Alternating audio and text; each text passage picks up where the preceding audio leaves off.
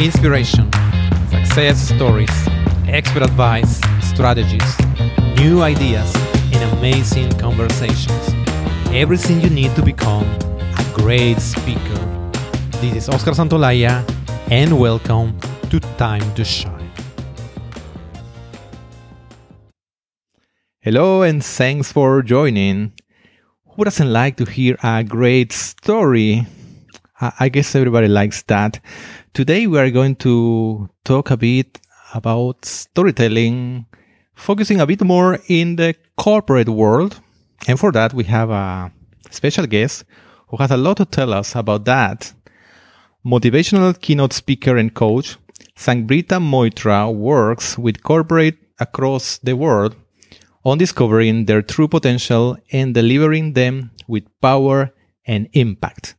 A renowned speaker on corporate storytelling, leadership communication, and public speaking, Sangbrita has the honor of winning top awards in the European Public Speaking Championships in 2013 and 2014, and was a speaker at TEDx Utrecht Red Dot in 2015. Hello, Sangbrita. Hi, Oscar. How are you? Very good. Happy to have you with us, and looking forward to hearing about your stories. So I'll start asking you why you became. Okay, I'm ready for the interrogation. Okay. The interrogation. How? I hope it doesn't feel like an interrogation. Let's do No. more.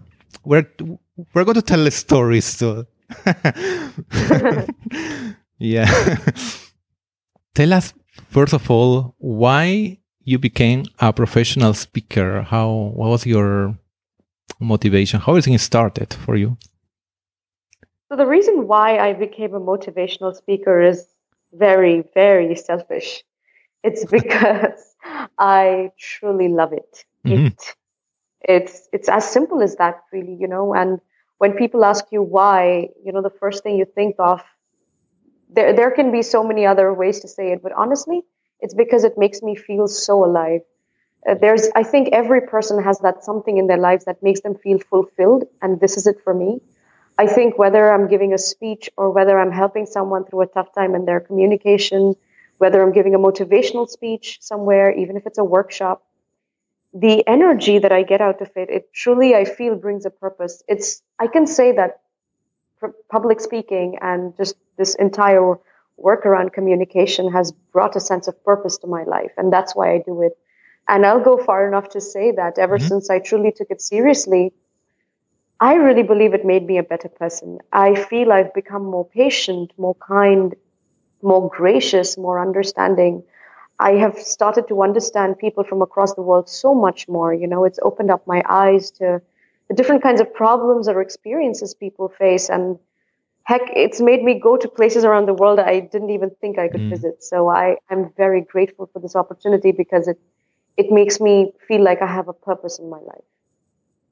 Mm-hmm. Yeah, fantastic. Now, I saw that you have been already traveling to several countries in the world. You are based in Netherlands, that's correct?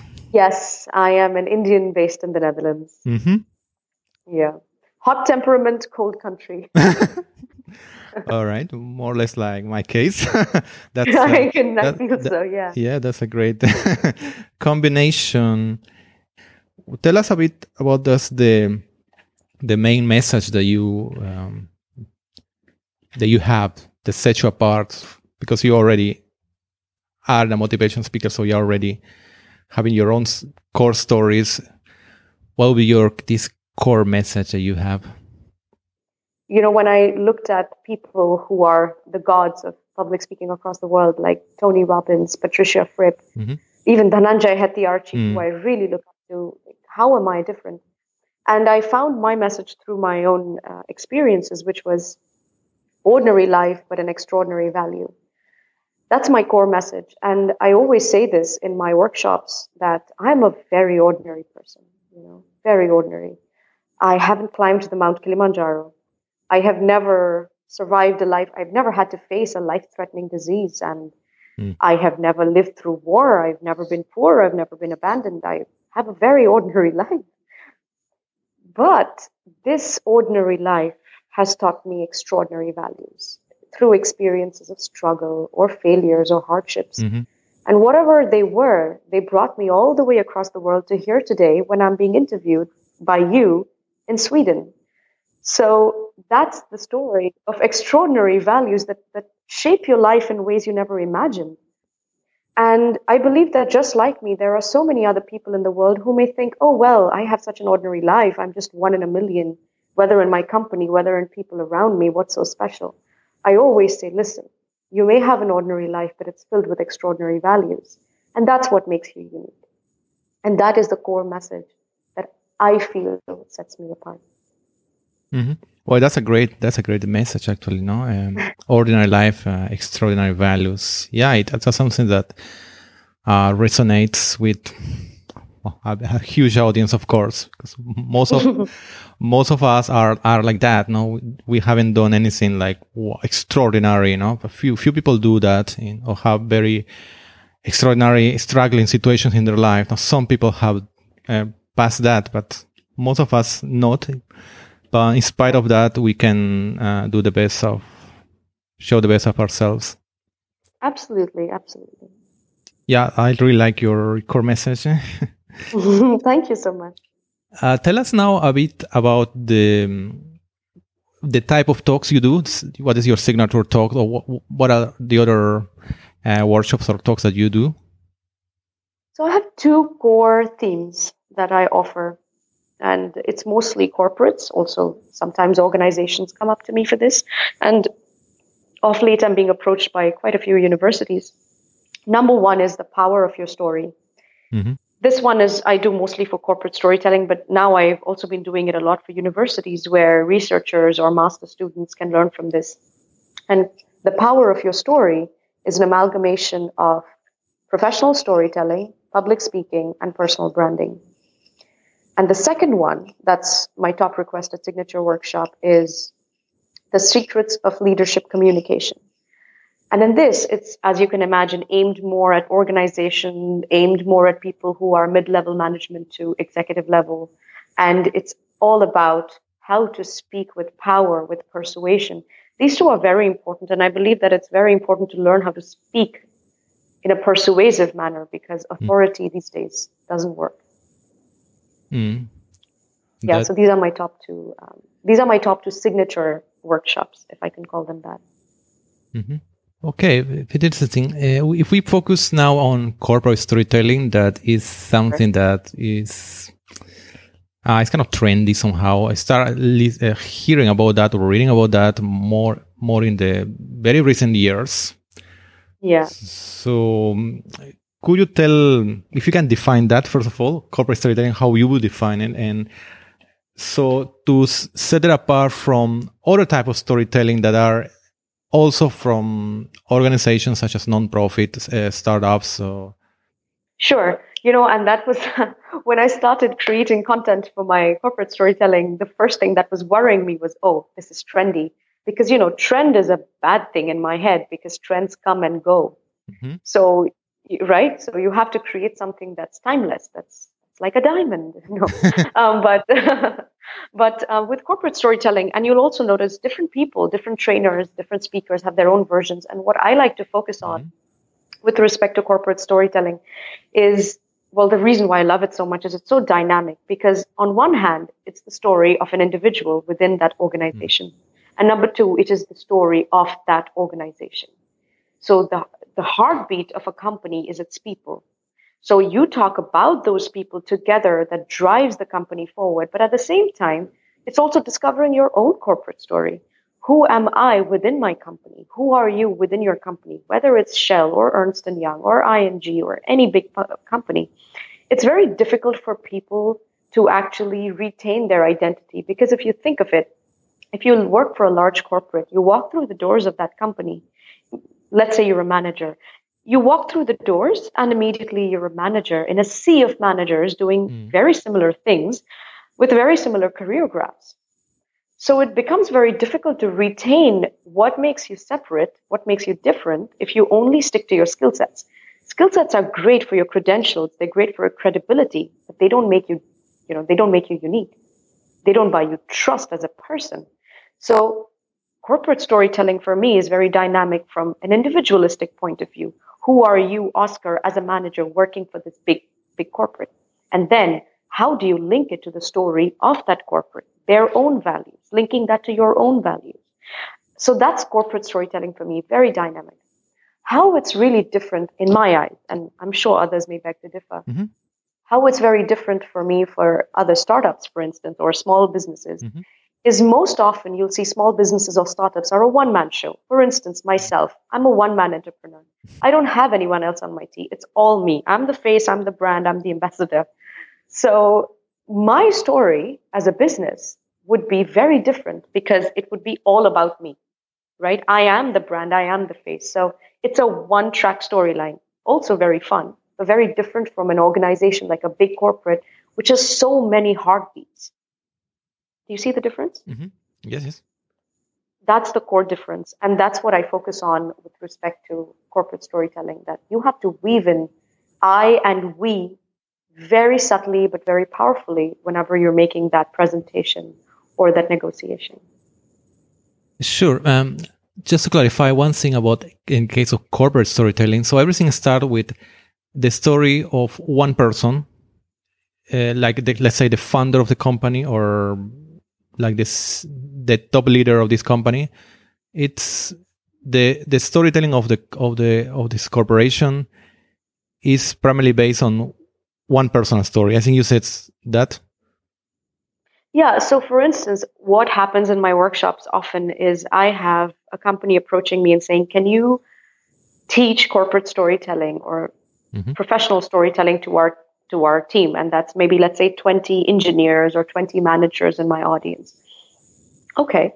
So they're in front of me, and what I focus on is how is each and every one of you very different in your own corporate story, and how are you going to present the story of your organization as well? So let's say you, Oscar, let's say you're a mid-level manager. Okay, let's say you have about 20 years of experience or 15, 20 years of experience. And let's say you have to speak at a big conference somewhere. If you only throw out numbers and text and statistics, or you only talk about the organization, people will never get to know who you are. So it's very important for them to get to know you, and along with that, the organization you represent. So you see, you are telling two stories at the same time, but weaving them into one. Yeah. So when someone that is in the middle or someone who is representing a company, but it's not the top. It's not the top executive. It doesn't matter who you are, even you, to me, it doesn't matter who you are, because every person is relevant in a company. I don't think only the founder or the CEO or the CFO is the person who's relevant. I think a trainee is just as relevant. I think a mid-level manager is relevant. I think HR is relevant. To me, relevance is how deeply connected you are to the values of your company. It doesn't matter to me, honestly, it doesn't matter to me how high or low you are in the hierarchy. Yeah, absolutely. I agree. Every person makes the heartbeat. Yeah. But how I understand that if you are, let's say, a middle manager, you have you found your own story that is also connected to the main story of the corporation. But who has defined this corporate story, this main story for the corporation? So the first thing to do when I have to do these kind of workshops is, of course, contact the person or the coordinator and find out, every company has their own core values, right? So you have to sit down and study the core values of the company. You have to understand what drives them, what was the history, and what is their vision. And you will notice that people who are truly driven and connected to their own companies, when their visions match. So it's important to have your visions match. So what is your vision? How are you so deeply connected to? Let me give you an example. Let's say, do you know of these banks called ING and ABN AMRO? Yeah. Yes. Okay, great. So let's say you work for ING and you are a HR. Okay, so let's say you're an HR manager in ING. So what is it that connects you? So you as an HR manager, you can talk, I'm sure, endlessly about yourself. But when I ask you to create a story about you working for ING, how would it be any different if you were an HR manager for ABN AMRO? Trust me, there will be very distinct storylines. There will be very different values. Sure, sure, sure. You get my point? Yes, so it's defined by the vision, the corporate story of culture that is already defined in the company, and your own personal values, yeah, your own personal visions. Absolutely, because exactly. I always say, and don't take it in the gender biased way when I use the word man, but I always say show the man behind the words, because you'll be surprised to see how difficult it is to show the speaker, to show something about yourself beyond just the speech you're giving or the talk or the presentation. And that buys trust. That makes people take a leap of faith when they can believe in your story. So whether you're talking about yourself in an organization or not, when you can give an identity, when you can represent yourself and represent your company in a truly personal way, using core values, core visions, what connects you two together, that I think makes a very powerful impact. And in small businesses or startups, which are one-man shows, the focus is more on that individual and their vision than teamwork. Mm-hmm. Yeah, that's correct. That's at least I understand it much more clearly. As you mentioned that you have been traveling already around the world. Could you tell us some differences? Some differences in at least the regions that you are a bit more familiar with. How is this corporate storytelling across the world from the one you have experienced? Yeah, so this is a great question, because see, at the end of the day, let's be honest, humans are all the same. We react to very similar situations. Like we all rejoice in anniversaries and marriages, and we feel sad during funerals, and we fight when we're angry. Our reactions are very similar. However, there are certain things that you can do, you can play to make people of a certain, I would not say community, but appeal to their sense of identity as a group of people. For instance, let me give you an example. If I were talking about something to do with energy, because I often focus on energy when it comes to my workshops. Mm-hmm. If I were doing it in Netherlands and I wanted to use an example of a sport, I wouldn't say cricket. I would say soccer. Mm-hmm. If I use an example of cricket in this country, I will alienate my audience because they won't relate to what kind of energy and what drives you and what's the emotional connect to cricket. But if I say soccer and I say the name Van Persie or Sneijder or Cruyff, they will cry. If I talk about the match of FIFA 2014, Netherlands versus Spain, and remembering when Netherlands scored its first goal and how every Dutch person in the room cried and yelled, standing on tables and singing the national anthem in tears, they will connect to it much more deeply than when Netherlands maybe won a cricket match. Do you see? So those kind of things. So it's important to know what the nation, what the people culturally, nationally connect with. Similarly, if I am, again, taking the example of Netherlands, and I will compare it to other countries as well, different countries also have their own emotional connects. If I am in Netherlands, I will focus on, when it comes to communication, I would focus more on transparency, because the Dutch are really known for being direct, right? Dutch directness is actually a phrase across the world.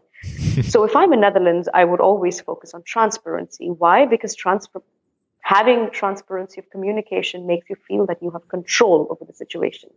And that's what Dutch people like. That's great. I think directness is wonderful.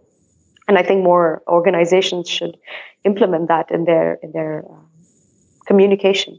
However, if I'm in another country, let's say if I'm in South Asia, I would shift the focus more towards respect and humility, because those are traditions and cultures that highly value a sense of respect, how you treat other people. Over there, you can't just be direct for the heck of it, That would burn some bridges.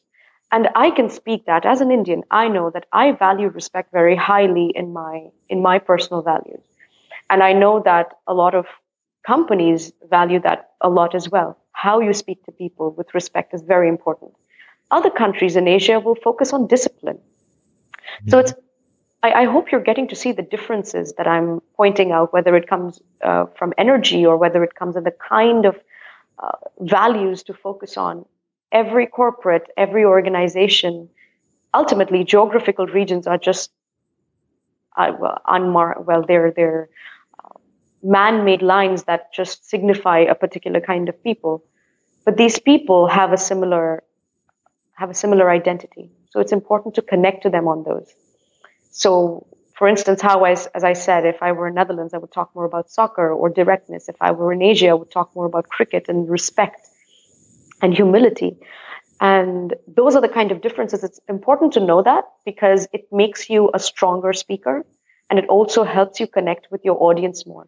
Because then once you give them references that they can connect to, it doesn't matter which part of the world I'm from. It doesn't matter that I speak different or look different, or if I have an accent, or if I'm the tiniest person in the room. It doesn't make a difference because immediately I'm speaking a language, I'm speaking an emotion that they know.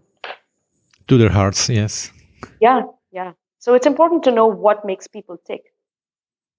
That's why, like, for instance, I've been touring with the Power of My Story in quite a few countries right now. And every time I give that speech, I think I gave the 21st version of that in Greece for the Toastmasters Division Conference. Every time the stories change, the messages change, the exercises change based on where I am.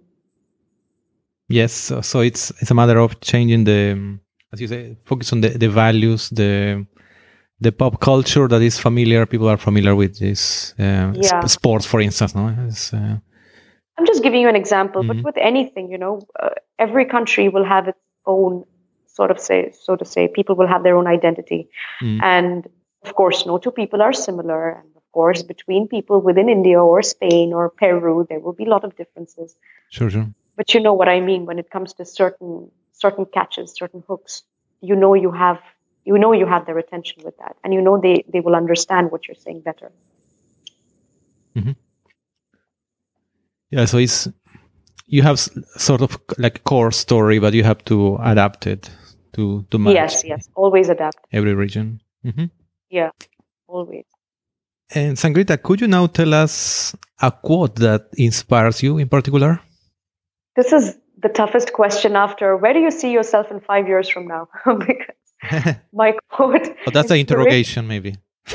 Yeah, that's the interrogation part, yeah. There are so many quotes that inspire me. One of my favorites that I think has played a big role in my life is, and the author I think is relatively unknown, his name is John Shedd or William Shedd, who said, "A ship in the harbor is safe, but that is not what ships are built for."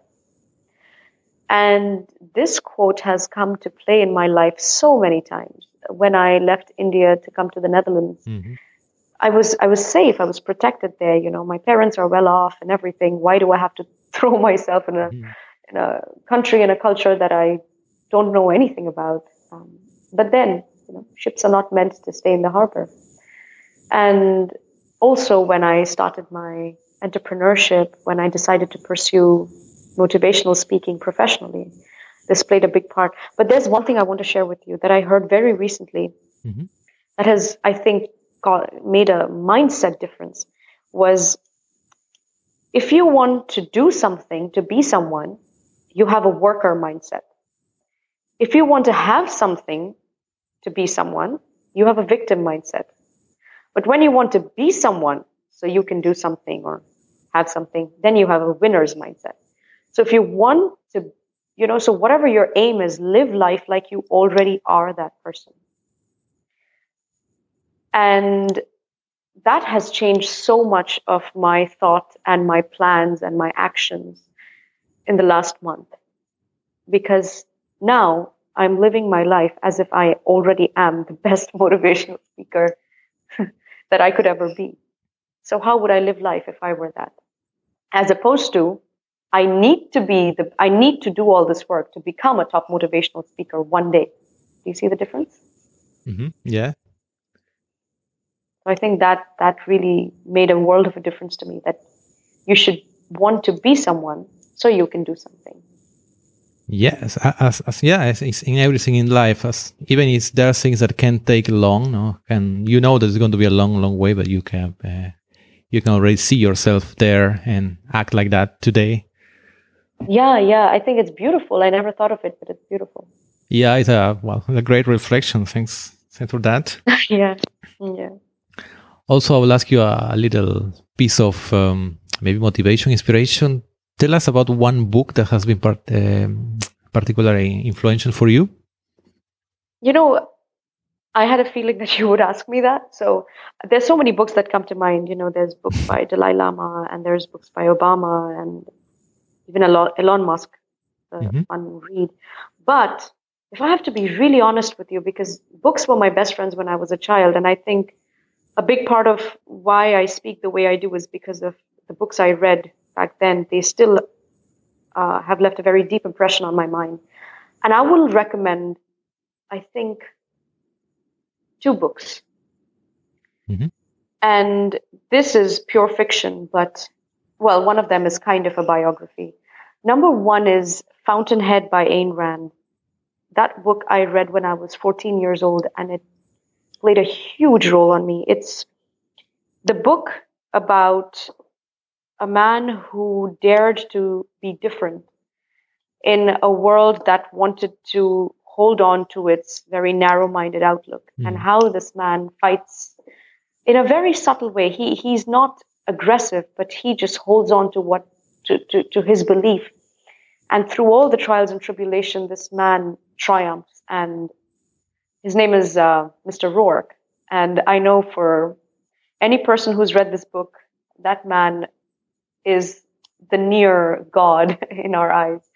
So Ayn Rand's Fountainhead played a very deep impression on me. And I think it's a great book to read when you're starting off in your career, whether you're an entrepreneur, whether you're actually taking the first step towards something. Let's say you've worked for a long time and you want to start your own business. That I know a lot of speakers from Toastmasters do that. Read that book. It's a massive book. It will take many hours, but you will be changed when you finish reading that book. And the second book that I want to recommend is, I think, not a very well-known author, but one of my favorite authors of all time, and his name is Gerald Durrell. Durrell. And he was a zoologist, and he went across the world collecting animals to build his own zoo in the United States.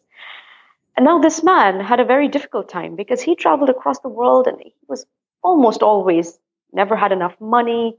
Imagine having all kinds of animals in your backyard. It was a crazy life. It was difficult. I'm sure it was a difficult life. But when you read his books, you will laugh so hard. I distinctly remember I read his book, Fillets of Flies, when I was 13 years old. And I fell off the couch. I was laughing so hard.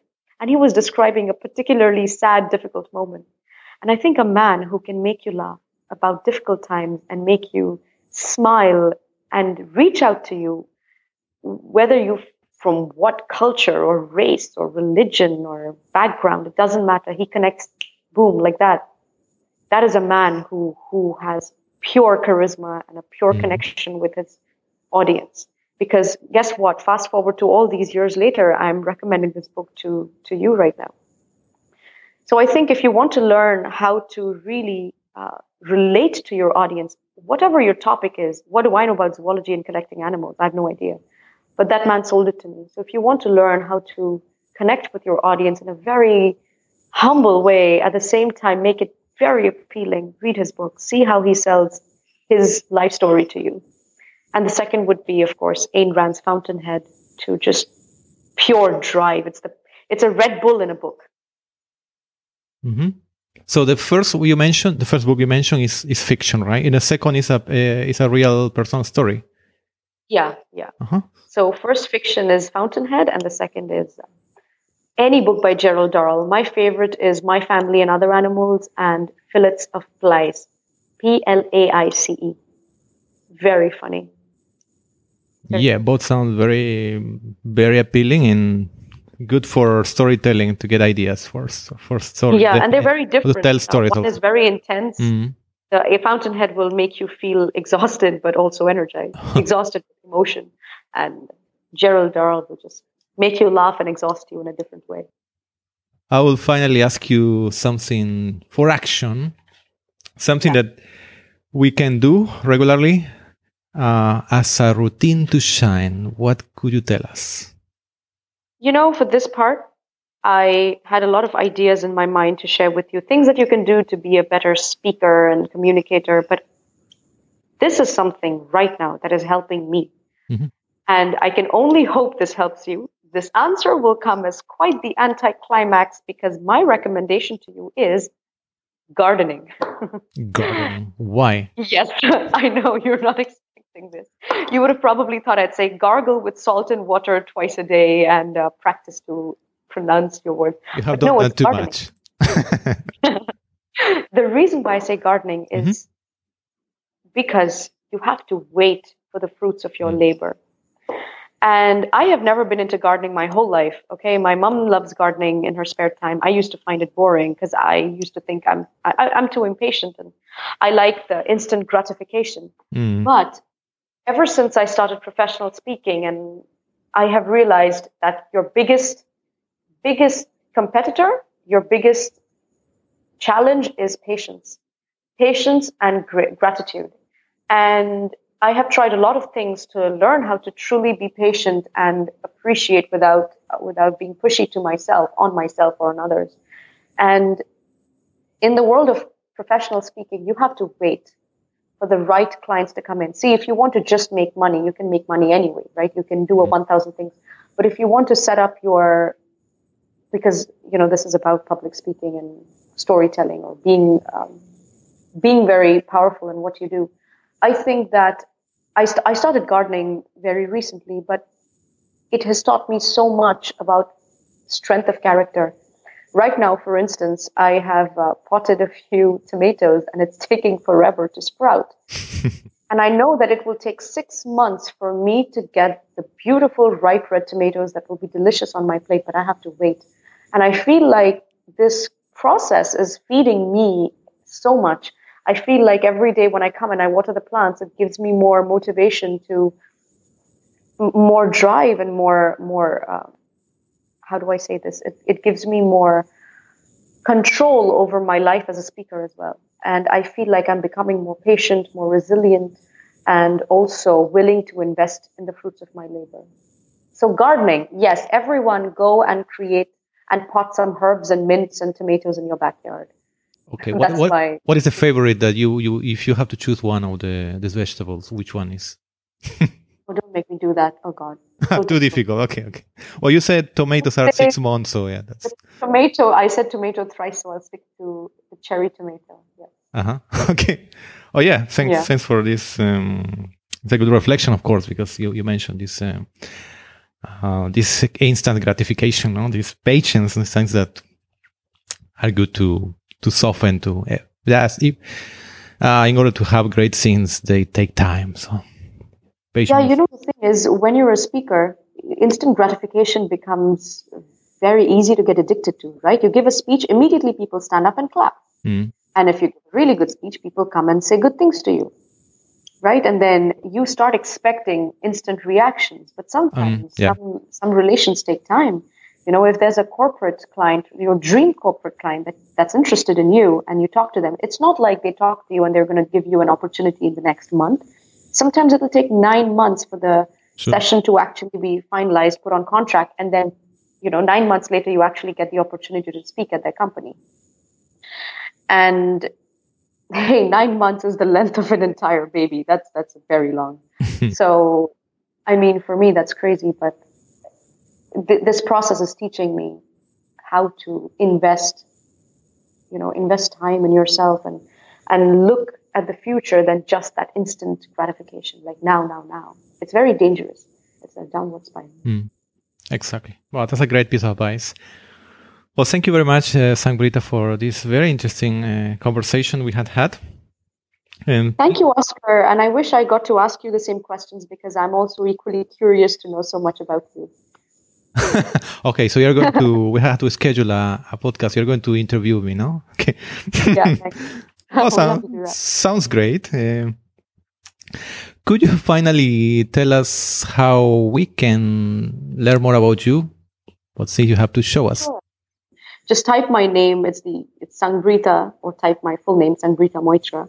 And you can follow me on my website. I have a regular blog. I am very active on LinkedIn and Instagram especially.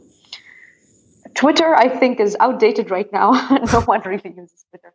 So you can follow me on Instagram. I do a lot of Instagram live videos. I do a lot of Instagram videos anyway. I'm quite active on LinkedIn.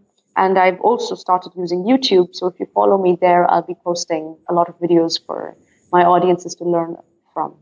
And I also have a Facebook page, which I keep updated with a lot of my workshops and speeches that I'm giving across the world, and share a lot of tips over there as well. So Facebook, Instagram, YouTube, LinkedIn.